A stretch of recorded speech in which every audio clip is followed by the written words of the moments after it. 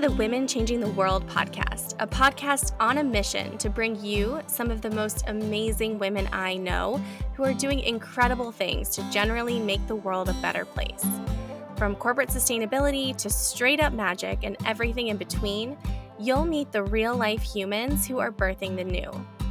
I'm your host, Liz Best, and I'm here to amplify the stories and voices of women who are changing the world.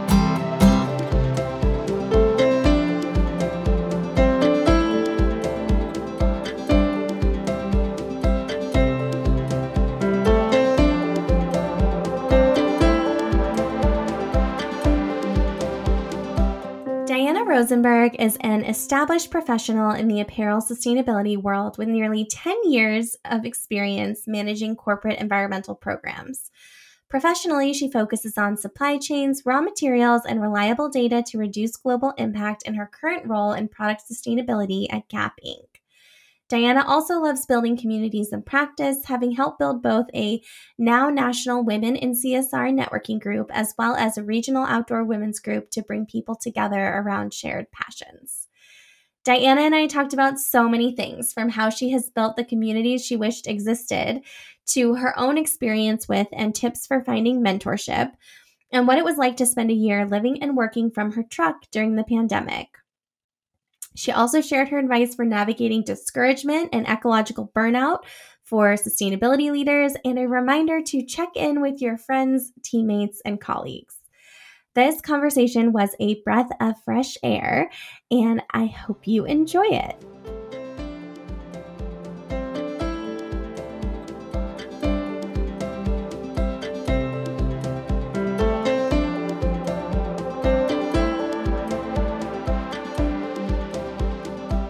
Hello, and welcome to another new episode of the Women Changing the World podcast. I am so excited to be sitting down today with Diana Rosenberg. Hi, Diana.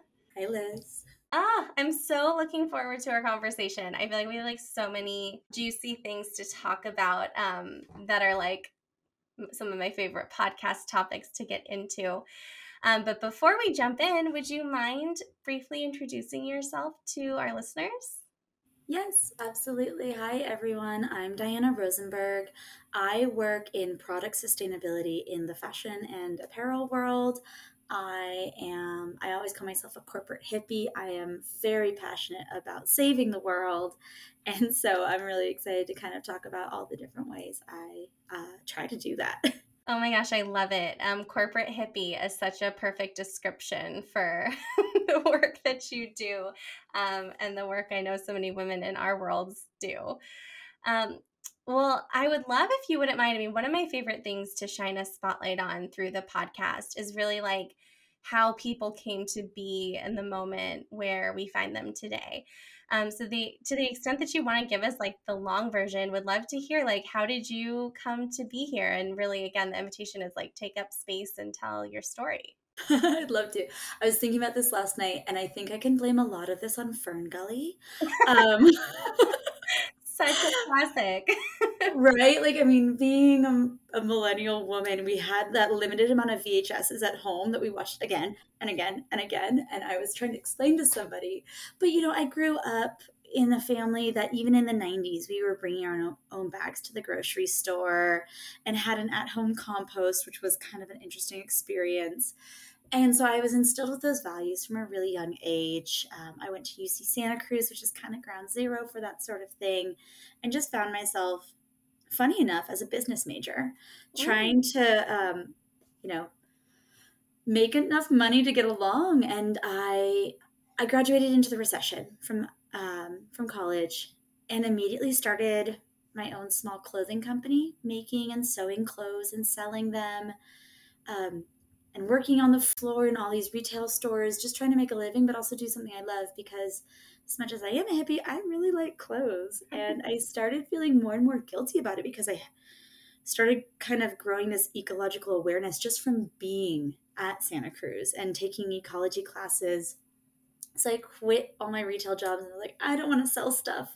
And I don't want to make more waste in the world. I want to save the world. And so I went and became an accountant at a nonprofit conservation group and was kind of like, well, they need general administrative people. I can still kind of help influence the world from this space and have a living. Um, and then when I was at that job, I quickly realized that it seemed like the scientists were having a lot more fun. As much as I love balancing bank accounts, I wanted to do something that felt a little bit more meaty. So I applied to graduate school and went to UC Santa Barbara for an interdisciplinary master's in environmental science and management. And they wanted that diversity of background. So even though I had an economics degree, they brought me in. I had to do things like go back to community college and take Gen Chem because I hadn't taken it since I was a sophomore in high school and definitely wasn't paying attention. And once I got there, that combination of like environmental science, like the real like deep graduate level research, blew my mind with how cool the world was. And I also got really lucky because it was so focused in real world applications. So I had gone into graduate school thinking I was going to do fisheries management because I was living in Santa Cruz at the time. It seemed logical. Very much day one, I had a light bulb moment when the careers team put on all the career pathways you could take with that degree. And I saw a bunch of major apparel companies that alumni were working at. And I just kind of had this, oh my God moment. I had the background of business. I had the background of retail and making my own clothes. And then I was going to become an environmental scientist. So I was like, I am the perfect person for this industry. And that was literally day one of orientation. So I got to spend the next 2 years really orienting towards what person does the industry need me to be.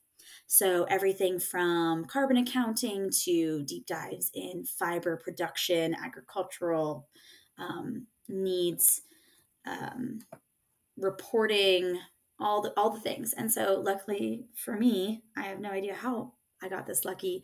I immediately landed a job in the industry and have been working with major apparel and fashion companies for the last 8 years. Oh my goodness, that's amazing. Two really fun things. I feel like I'd be remiss not to tell you. One, I actually feel like my first I want to work on this moment was actually I went to UCSB for undergrad and I was in a climate change class at Bren and I was like, oh my gosh, how's everyone not working on this? This is Right?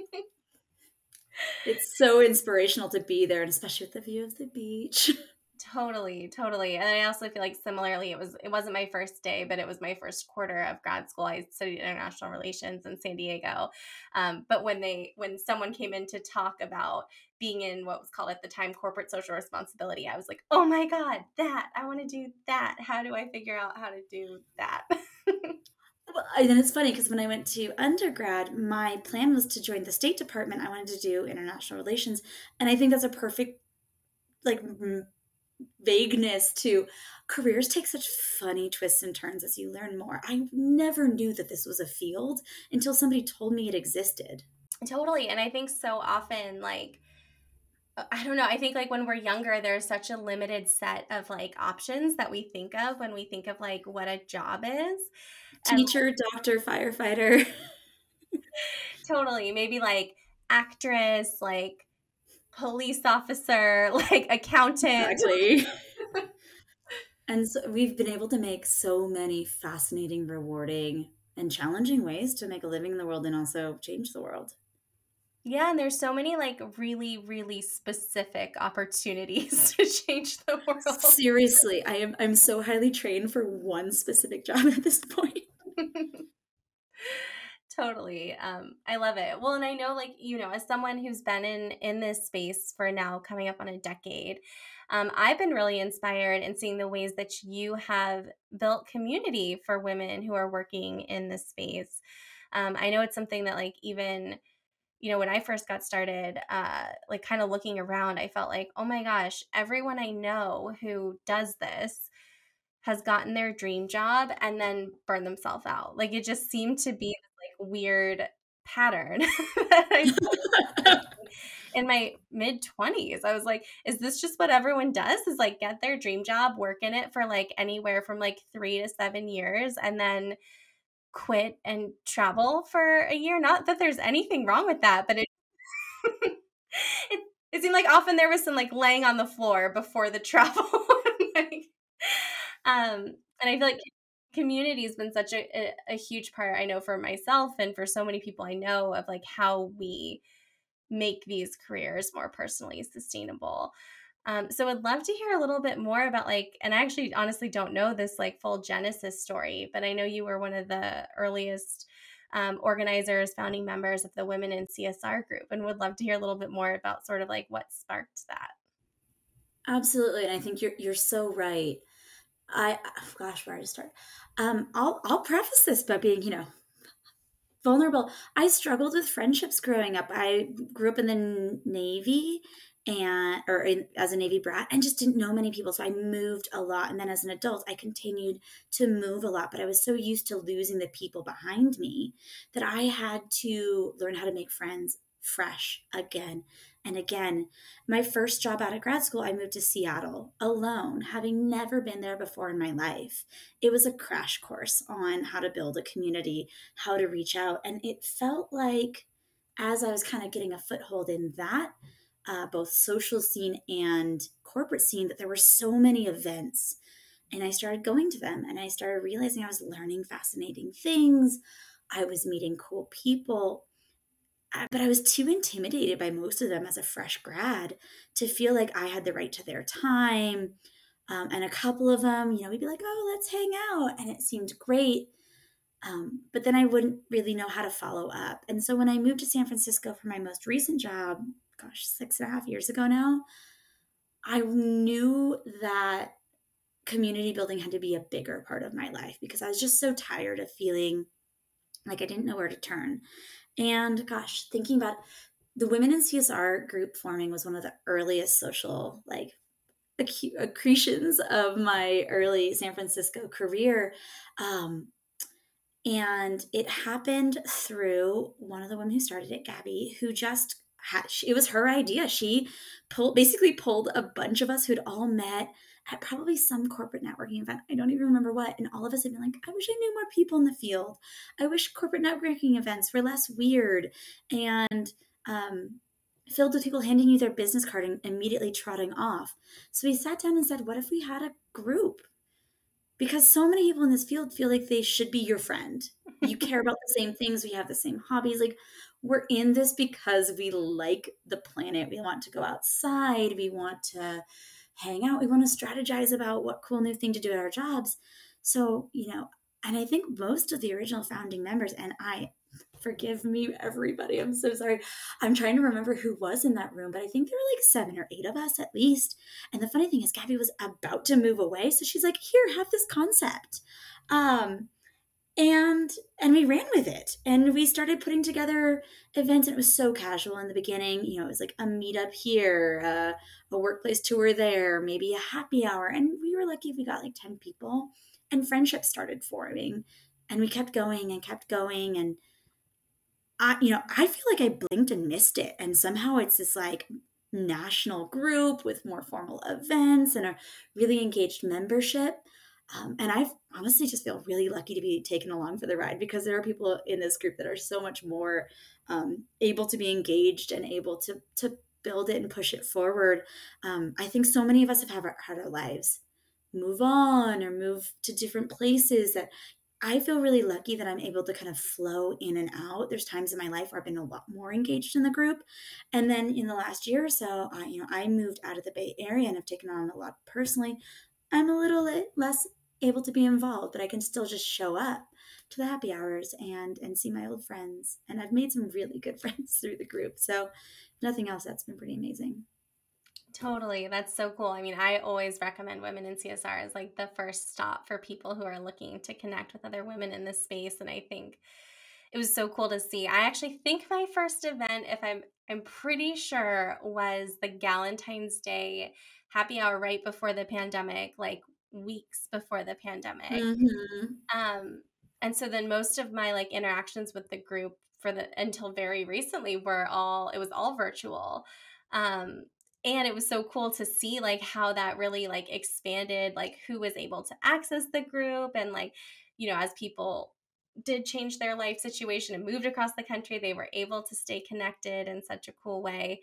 But it was fun to get to be in person again recently for the first time in years. And it was like Yes. some of those same people from like Valentine's Day 2020. It was like, Mm-hmm. how has your life been for the last 3 years? Like there have been marriages and babies and like job changes and all these things, but still such a cool community of women. And I would even just pause and say, like, one of the coolest things I've heard, other than the friendships formed and the level of support people provide each other, is I've had multiple people tell me they found their current position through this group because we share our jobs, we recommend each other for things. Um, it's been powerful in all these different aspects of our lives, and I'm grateful for that. Totally, same. I mean, honestly, the very first or one of the very first virtual workshops that I got to facilitate ever, like in my coaching career, was a Women in CSR event. We did a Wheel of Life event very early in the pandemic. Yeah, I remember that one. Yeah, yeah, and it was such a big moment for me. So yeah, it's been such a cool and rewarding group to be a part of. And I know that like from a community perspective, that's not even the only community group that you have been involved in and helped shape. I know that the Outdoor Women's Group, which I had not heard of before, is another passion of yours. Tell me all about it. Oh gosh, I feel at this point like I might be just a serial starter of groups. You just have these conversations with friends of, I wish we had this. And that one was inspired by a woman in Seattle who I had been friends with, Megan Young, when I lived up there, where she and a bunch of her friends had started. I think it just started from like a group chat, group thread of like, let's all hang out. There's not enough women in the outdoors. And by the time I moved to Seattle and joined that group and became friends with them, there were like 2,000 members. And it's such an active place that they were hosting all these hikes and they were doing backpack, getting people into the nature, into the outdoors for the first time, but also building friendships, having someone to go backpacking with, resources you could borrow gear from. So Paulina and I in the Bay Area were like, let's replicate this. We wish we had this. And in the early days of that, it also felt very like exciting. We can bring in all these people. Friends were inviting friends. We were going on hikes. We were organizing groups. I made a bunch of really good friends out of that group as well. And almost, I'm a little embarrassed to say, it's like in a similar vein. Over the years, I kind of started going deeper in with the friends I had. And I know that group's continued, is still going. And I've become less engaged in it as my life has become more and more full. And I think my biggest learning from those opportunities is start what you need and ride it until your life feels pretty full, because there's other people who are going to come in and need it at that moment, and it'll get them where they need it. And I've done the same thing with I had a French language club when I was living in the Bay for expats and native people working to gain fluency. And then, that ended when COVID hit. And so almost that forgiveness of like, we start these groups, we have them when we need them, other people inherit them, has been pretty useful, because now I live in a brand new town. I'm pretty new in Tahoe, and I'm kind of having that same moment of, oh, I think I need a group. What should I start? Well, I love the idea of just like, especially when it comes to community, like create the thing you wish existed. And I also think it's so interesting. I so appreciate the vulnerable share on like moving around and having to like make friends growing up. I interviewed a woman, Tatiana Figueredo, on the podcast earlier this season, who's the founder of the Business of Community as her business. Mm. And she talks about how like so much of what she learned about connection was informed by like when she moved from Brazil to New York when she was 10 and like wanted to connect with people and make friends, but like, how she was like thinking about that and approaching it. And like very candidly too, I feel like when I was younger and growing up, like we moved and like I didn't have like friends from when I was like 5 until I was like 25. Like, a couple You're times, right. and like I read a lot of books. I was kind of a nerd. Like I didn't really have that friend circle. So I do also think it's like interesting and cool to observe the ways in which like those of us who like really have thought about like friendship and value friendship from that perspective have also been some of the people who've taken on the organizing aspects of relationship and community. I think that's such a good point because, even as you're talking, I'm like, oh, I've reframed what I used to always kind of feel a little ashamed about of, oh, I'm always new. I move so often. I don't know that many people. As an adult, once you start working on it, you can say, I didn't know how to make friends so well as a kid. I didn't know how to hold on to friends when I moved later. And you can turn that into a strength over time and say, well, that means I get to show up with enthusiasm. I know how to start a conversation with anybody. I'm not afraid of entering a room of strangers anymore. How do I turn that into something that's good for my life instead of something that's crippling? Absolutely. Well, it's like that whole idea that like often like, our strengths and our weaknesses are like on a spectrum. I think so often too, like the things that were like the hardest at one moment in time, like can often be like, our greatest strengths in the future as we like learn from them. Exactly.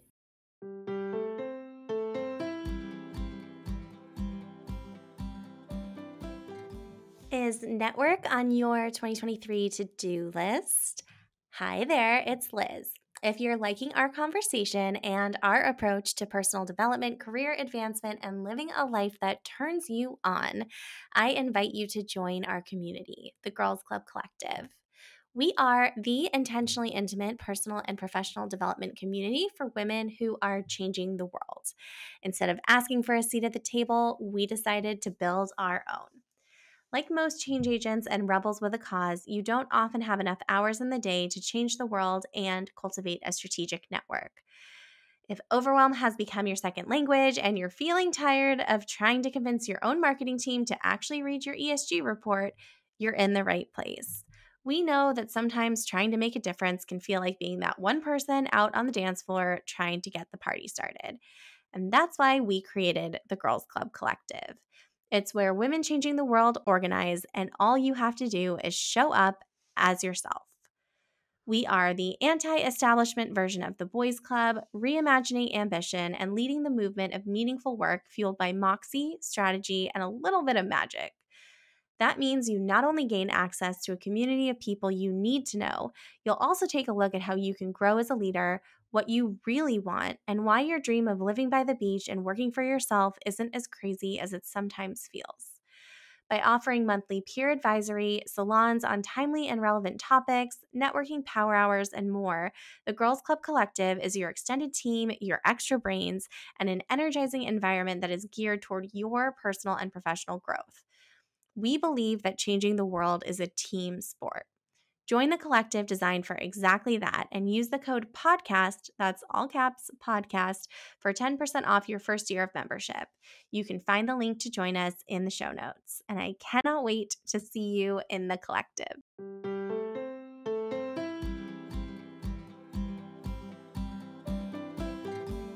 Well, I'd love to hear too, like from your own perspective. I mean, one, it sounds like you've just made some like incredible friends, but I'm curious how like community has played a role in your own personal and professional development. I feel like every opportunity that's come my way has usually come because of the work I've put into the communities I've built.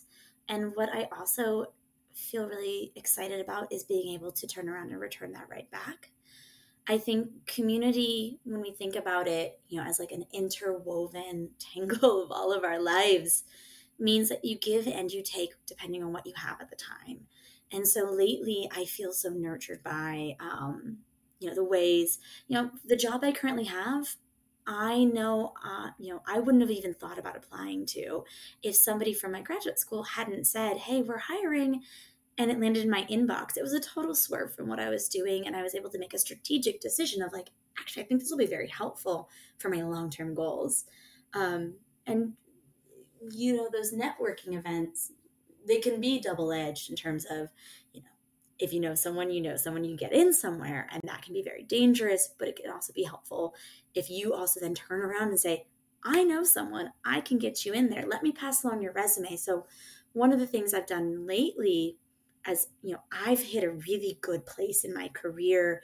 I'm feeling pretty stable in my own personal communities. Is I've started, um, take space and make sure that I offer a few different informational interviews to friends' kids or a stranger on LinkedIn who was bold and reached out And then I'm able to say, okay, tell me what kind of jobs you want. I'll keep my eyes out, because at this point I see a lot of jobs out there for entry level or for VP. And it's kind of this cool thing where once you start getting known for being that person who shares opportunities, I've had people reach out and say, hey, I know you've got a network. We need this role filled. Do you know anybody? And I'm able to recommend people. And I just can't help but think of how meaningful that is to any individual's life, to know that they get pushed forward and recommended and supported in that. And so I'm almost finding that these days community is even better, because I feel like have a lot more to offer than I used to. And maybe it's a little self-serving because it makes me get to, like, dust off my halo, but it's really just so wonderful to have someone come back and get what they want out of life. I know that we're all trying to do that for each other. So cool. Totally. Yeah. I mean, I love that so much, and I couldn't agree more. It's like so fun to get to be like, well, like, let me like have an eye out or an ear out, or like see how I might be able to connect dots. And sometimes it works and sometimes it doesn't. And I think there's like a lot of work to be done in our space to like correct for the extent to which privilege has played a huge role in those of us who've gotten to where we are today. And so it's also like, how can we as individuals like use the privilege that we have and having like gotten to where we are to help other people who don't have connections into the space, who don't have like a father or an uncle or a aunt or like Right. yeah, a family friend, to like actually get access to some of these opportunities that they might not otherwise have access to. Absolutely. I've had times in my career where I got the nudge from like a senior person at a company of like, oh, well, I mean, you'll talk to my kid, right? I'm like, sure, of course I will, but I bet they'll do okay. I actually once told a senior executive at a company I worked for, she's like, will you talk to my daughter? She's graduating college. I talked to her daughter and encouraged her to take a year off and be a scuba instructor in Australia. So be careful what you ask for. But there's also those people who are reaching out who don't have the parent to pass them along, who do really actually want and need that job. And I try to keep a special eye out for, do you seem like you do need a hand up or an open door where you haven't been finding them? And I think that's some of the benefit of like the hard conversations we've all been having about race and privilege and education and class over the last few years. It helps kind of drop those blinders and say, how are we all going to make this a more equitable world? Definitely. Yeah, I couldn't agree more. Kind of in addition to like connecting dots and, making introductions, that building mentorship and asking for support is something that's like really been helpful for you kind of both ways in your career. And I'm curious, I feel like mentorship is something that's become like weirdly, maybe not weirdly, I feel like it's become kind of like a hot topic. Totally. So I'm like, oh, interesting that mentorship got so controversial, but I'm curious, like, what does mentorship mean to you? Well, it's been interesting because I think I didn't have any mentors until the last few years, or at least not formally. And so maybe I've been benefiting from it becoming a hot topic. And, I've worked at companies, working in fashion, it is an industry that's like 74% female. And so some of the same challenges folks face, I'm the only non-engineer in my family. My sister's a nuclear engineer. She is probably almost always the only woman in the room she's working in. And I have a lot of friends who are similar careers where the challenges they face might come from finding a mentor they can connect with, or finding people who are even just available. And so in this industry, the idea that women are in leadership isn't questioned, because of course we are. But I've been really lucky that there have been programs that formally set up a mentoring relationship, and that participating in that for the first time helped me kind of realize I need advice. I need someone who gets my job at least somewhat, or gets my company, and maybe doesn't get my job. And then I can, through explaining it, can help me figure out how to kind of untangle what I'm experiencing. I, so weirdly, can take things personally sometimes. And mentorship is one of the best things I've ever experienced, to pull myself backwards, take a breath, and realize it's not personal. Um, and so I've been really lucky over the last few years, maybe as it's kind of become this hot new thing, to develop a bigger, broader network of people, especially women in higher up positions, who have the perspective I lack and who are able to help me think through career problems, presentations, asking for a raise, how to balance my life and think about my career as a longer term perspective as opposed to next quarter. And alongside that, they challenge me. A good mentor challenges you. A good mentor doesn't rubber stamp what you're doing, but either softly introduces a new concept or sometimes tells you that maybe you are out of line or maybe your expectations need to be managed. And so that's been really good because it's taught me so much more about how no one's valuable. And everyone at some point in their career is like, I have no idea how I got here. I think I just made a couple good decisions along the way, and now they trust me. It helped me have that perspective as I feel like I'm growing up. I'm in my mid-30s now, and I kind of look back and I'm like, wait, wasn't I just a kid? But all of a sudden, I know my field, and I have, I sign contracts, and sometimes I'm surprised I got here, and it's really helpful to have that person be like, we all go through that experience, and some of us are still trying to figure it out. And so then I'm able to turn around and do the same thing for everyone who's also coming up on their way. Definitely. Well, I so appreciate that perspective. I'll never forget, like, someone pretty senior back early in my career who basically told me everyone was making it up. And I was like, oh, Yeah, that's so helpful. if you're making it up, then everyone is definitely making it up. But I'm also, I wonder, so beyond the like formal mentorship programs that you've gotten to participate in, and I ask partially because I get this question all the time, and I'm always looking for like other insight and input in my answer. Like, what advice would you give someone who maybe doesn't have access to a formal program, but who is like looking to build a relationship with someone who can like give them some advice? And I just think about like in like lean in, which is a whole separate conversation, the like, will you be my mentor chapter of like what not to do? But I'm curious, yeah, what wisdom you might offer in terms of building those relationships. Honestly, I've been really impressed by everyone who has, I mean, maybe they did read and has come to me and say, I really admire your career and I've heard you talk, or, I looked you up and it seems like you follow a trajectory. Will you be my mentor? And I think some of those have worked out beautifully. Like I've mentored some people for a couple of years now. I've been able to watch them and like nurture them through career changes. The advice I would have is I think you get better mentorship from somebody who you get along with and vibe with and have similar values to than necessarily someone who has the job you want. I think in sustainability, and especially in fashion sustainability, ooh, it's so fancy, it's so glamorous. There's a lot of people who want to get in this field. And then we start kind of having a conversation about mentoring. And we realize we just don't have a ton to talk about necessarily. It's not that we don't get along, we don't click, but what they really were looking for was not mentorship. It was advice on how to start this career, which is just a different conversation. Maybe it's one conversation or two. Maybe it's a direction to resources where mentorship, you want someone who you trust. I look at mentorship as like a big sister situation almost, big brother as well, where somebody's there to take your life in and give you it back through a different lens. And so when you're looking for that person, asking friends if they know anybody you could talk to.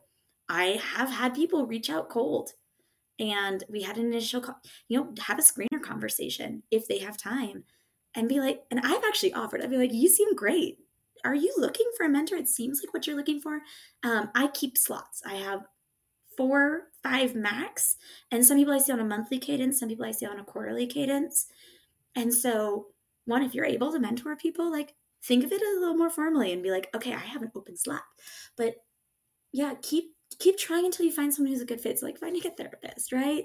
Um, Look out on LinkedIn, join networking events.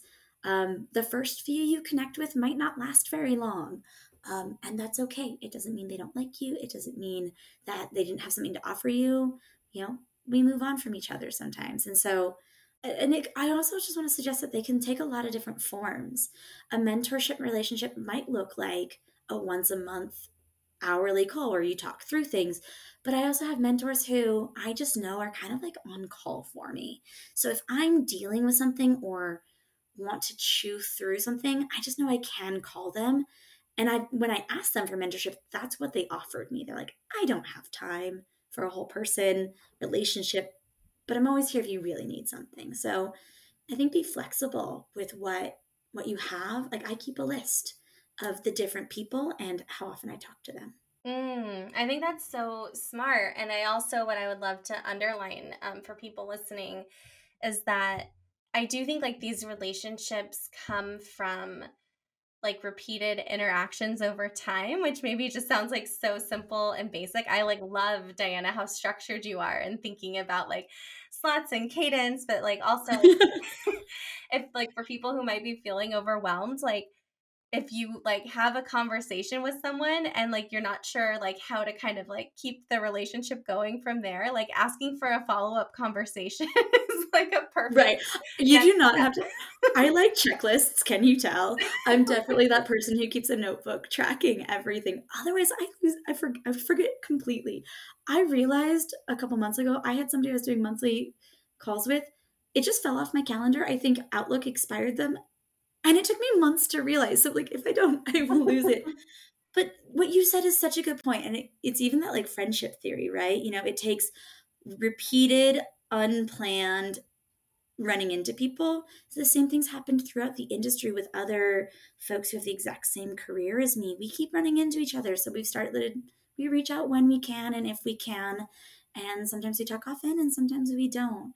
It doesn't have to be a big, scary thing. It can just be reaching out to someone.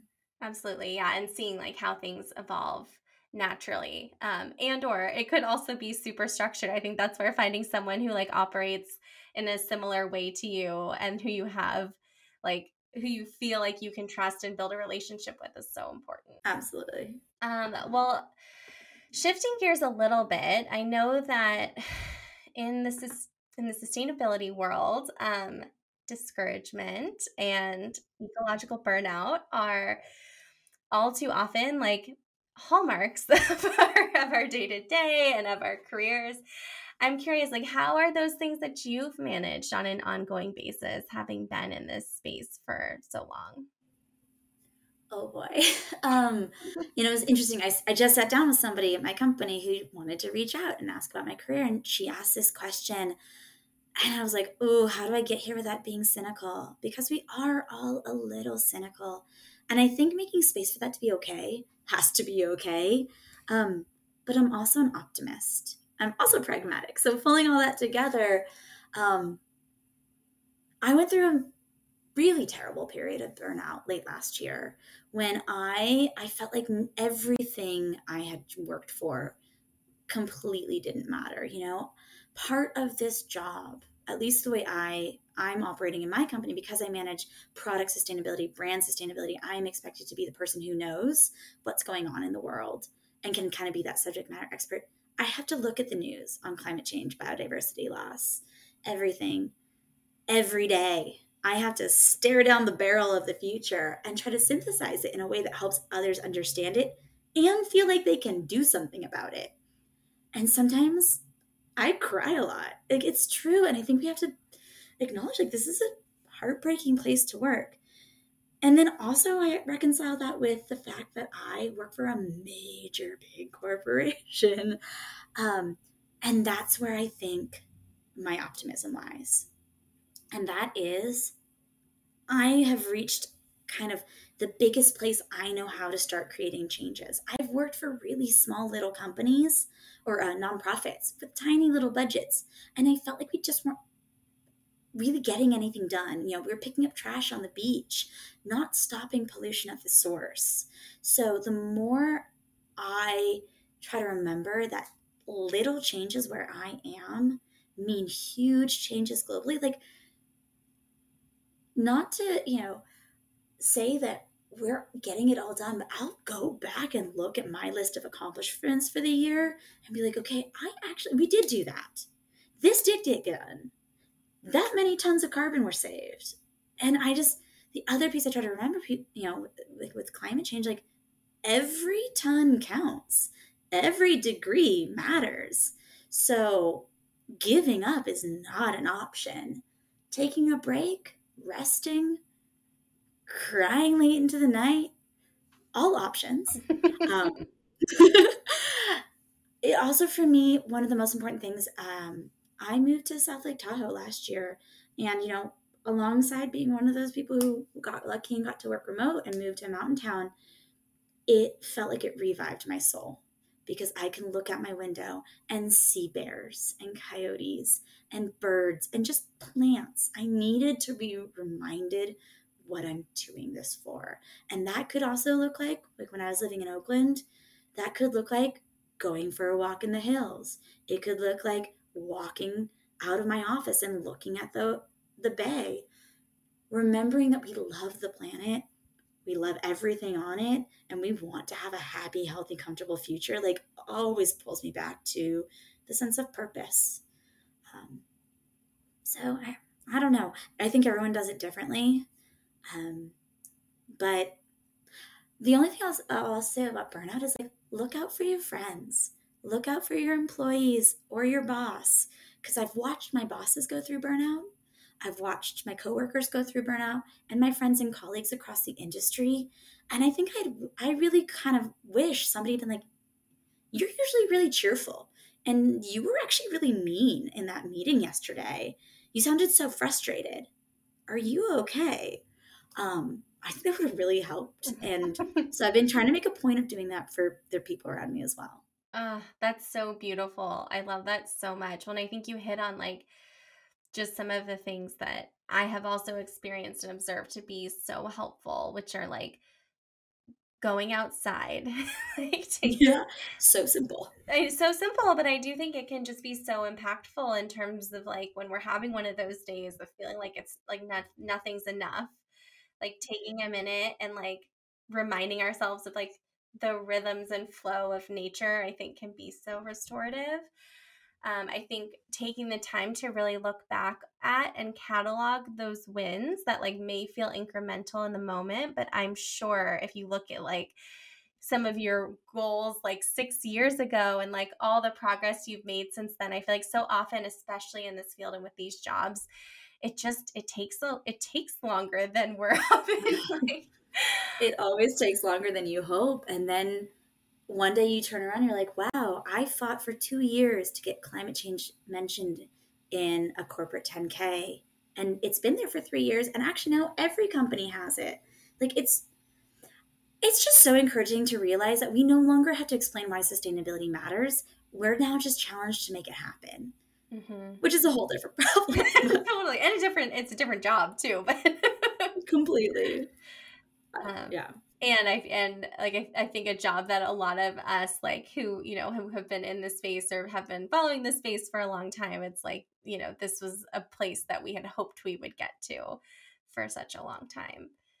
And I just also appreciate the reminder to look out for your friends too, because I think so often we get in our own like work tunnel, and you can usually tell when someone's not themselves. Absolutely. Well, like the move away from, desk life, and I know, a lot of us are going back to office, which has its own mental health implications.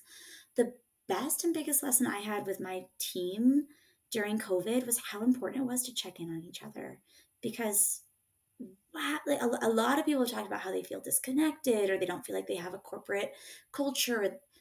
I made a point of reaching out to people on my team and just checking in and having those chats. I feel closer to them than I ever did when we worked in an office together. Oh, that's so great to hear. And I know, unfortunately, it's like more the exception than the rule for so many people. Yeah. But And I admittedly am an extrovert. This comes a little easier for me. Like I don't, but I just know that we all feel better when we know we're connected to the people around us. definitely, definitely.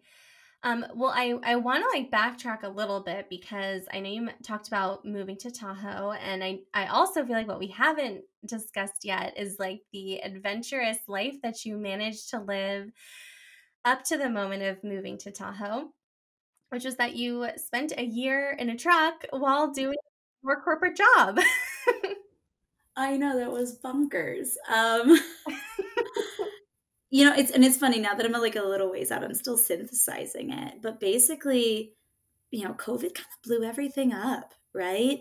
But I've always been, that person who moves a lot, and then in the last decade or so, I've been rock climbing a lot and skiing a lot, and I had a pickup truck that had a bed and a kitchen and everything ready to go, and I used to work hard all week, commute back and forth, do all the things. Friday evening, pack up my truck, go straight to Yosemite, and get back like Sunday night at 11 p.m. because I needed that to recharge my soul to keep doing the work. And so I was set up for it. Um, and I'd always figured I'd work my corporate job 3 to 5 years, and then quit, and then travel and climb, and then maybe try to find another job. And COVID kind of gave me the option to do both. With the switch to, they sent us all home and told us good luck. And we figured it out. And I spent a year staying put. I had a whole bunch of personal stuff. I had to move 1 week before COVID hit. I felt super displaced. I didn't have a relationship anymore. I was calling it no house, no spouse, no kids, no pets. Welp. So I was living in a community house and they all were buying a home together and moving away from the Bay. And I didn't want to go to where they were going. I didn't want to be a part of another effort to build a life that didn't feel completely mine. So I kind of was like, I'm gonna let no choice be a choice. And I realized I didn't have that much stuff. So I put everything in a 5x10 storage unit and my pickup truck. And I initially was gonna go for 3 months. I started with I'm going to go to Arizona. I'm going to, see my grandmother for her 90th birthday in Santa Fe. I rented a little place in Colorado and, oh, a friend's going to come join me. How cool. I'll just go visit some people. And then I started planning further and further out. And all of a sudden, it'd been 6 months. And then I was looking at a year. And everyone's like, oh, you're looking for what you're looking for. You don't know what you're trying to find your place. I'm like, no, no, no, I'll be back. They were all right. I was wrong. And the lessons we all learned from working from home, I will say though, I feel I have talked to a lot of people who are like, this won't work for me. And if you are the kind of person who needs 3 monitors, it doesn't work. And sometimes I really scrapped things together, but I kind of built the expectation with myself that if they're going to let me do this, I need to do it to the point where I've proven my company's faith in me true. So I worked really hard, and I connected from all sorts of crazy places. I called in, turns out you can use your cell phone for just about anything, including hotspotting from a national forest. And there were times I woke up at 6 a.m. and drove 2 to 3 hours frantically looking for enough bars to get my job done. And I visited friends and family and realized that I was ready for a home of my own. So it kind of, it was in the way, I felt like I just jumped into the wind and let it take me wherever it was.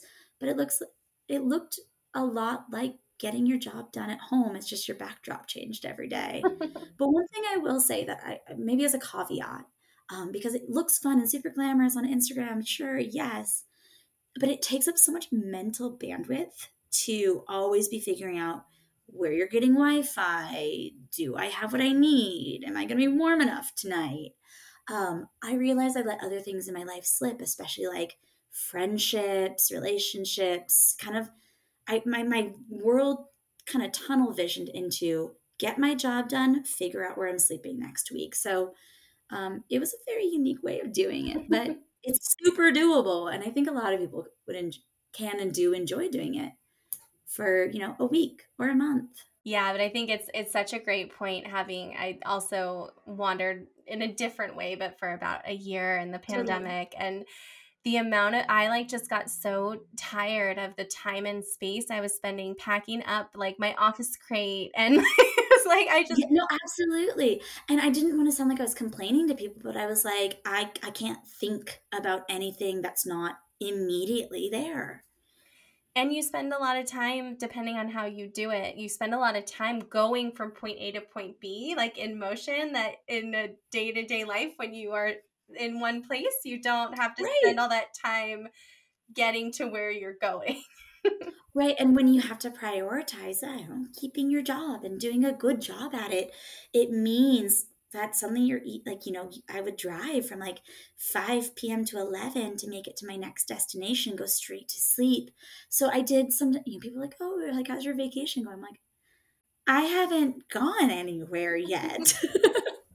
I'm here, but I'm not here. So, there's so much good to it. I don't want to downplay how lucky I am and what a beautiful experience it is, but like, there's some realness to it too. Yeah, I so appreciate that, and both can be true, right? It can have been like an incredible opportunity, and had some surprising twists, Yeah, maybe. absolutely. I made beautiful friends. I lost friends because I just didn't show up because I wasn't even paying attention to other lives. And so I think it's so cool that if we can do work in all these different ways, let's do that. Absolutely. Absolutely. Well, I have a few like quick hit questions I would love to ask you. I'm so curious Okay. what your answers to some of these will be. So I'm a sucker for an inspirational post-it. I have them like all around me as we're talking. I'm curious, like, and one day I'm hoping that we'll like print a deck of like all of our favorite inspirational post-its. Do you have one that you're looking I'm at over right now, or I'm opening my notebook to be like, what did I tell myself? Um, I wrote this down to myself and it's so cheesy. Oh my God. Dream it, scheme it, take the right steps and ask for help. I love Like, it. The 4 steps to doing almost anything. exactly. Like, start with a dream, flesh it out, get some help. But also, I used to also say, oh gosh, good things happen to those who plan for it and take all the right steps to make it happen. Weirdly enough. So wild how that happens. Yeah. That's my manifesting doing it. I love it.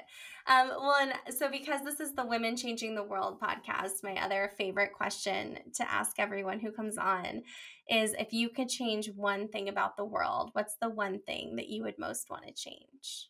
I wish instead of environmental folks having to make the business case for why we need to do the work we do, I wish businesses and governments had to make the environmental case for Mm.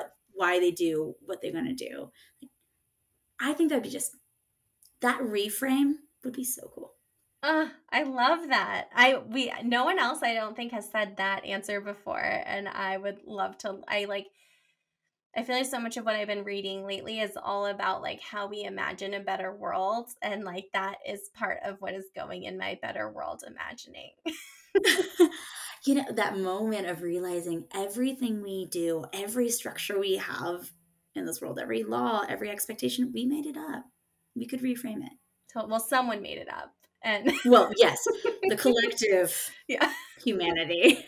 yeah, which also means that we can make different choices. Exactly.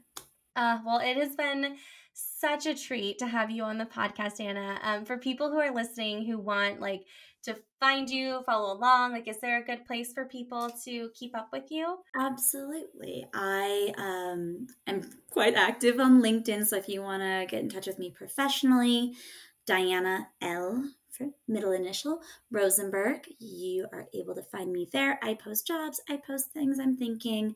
I love meeting new people and supporting them. And then if you want to follow along personally, my adventures, if you like outdoorsy stuff, I am Trouble on the Rocks on Instagram. And also love engaging with people there. I think I just like people. So come be my friend. Let's go for a hike or save the world together. I love it. Well, I'm so here for those options. I would love to go on a hike sooner than Let's do later. it. Thank you so much, Diana, for coming on the show. It's been so fun to have this conversation with you. This has been a blast. Thanks, Liz. Thank you so much for tuning into this episode of the Women Changing the World podcast.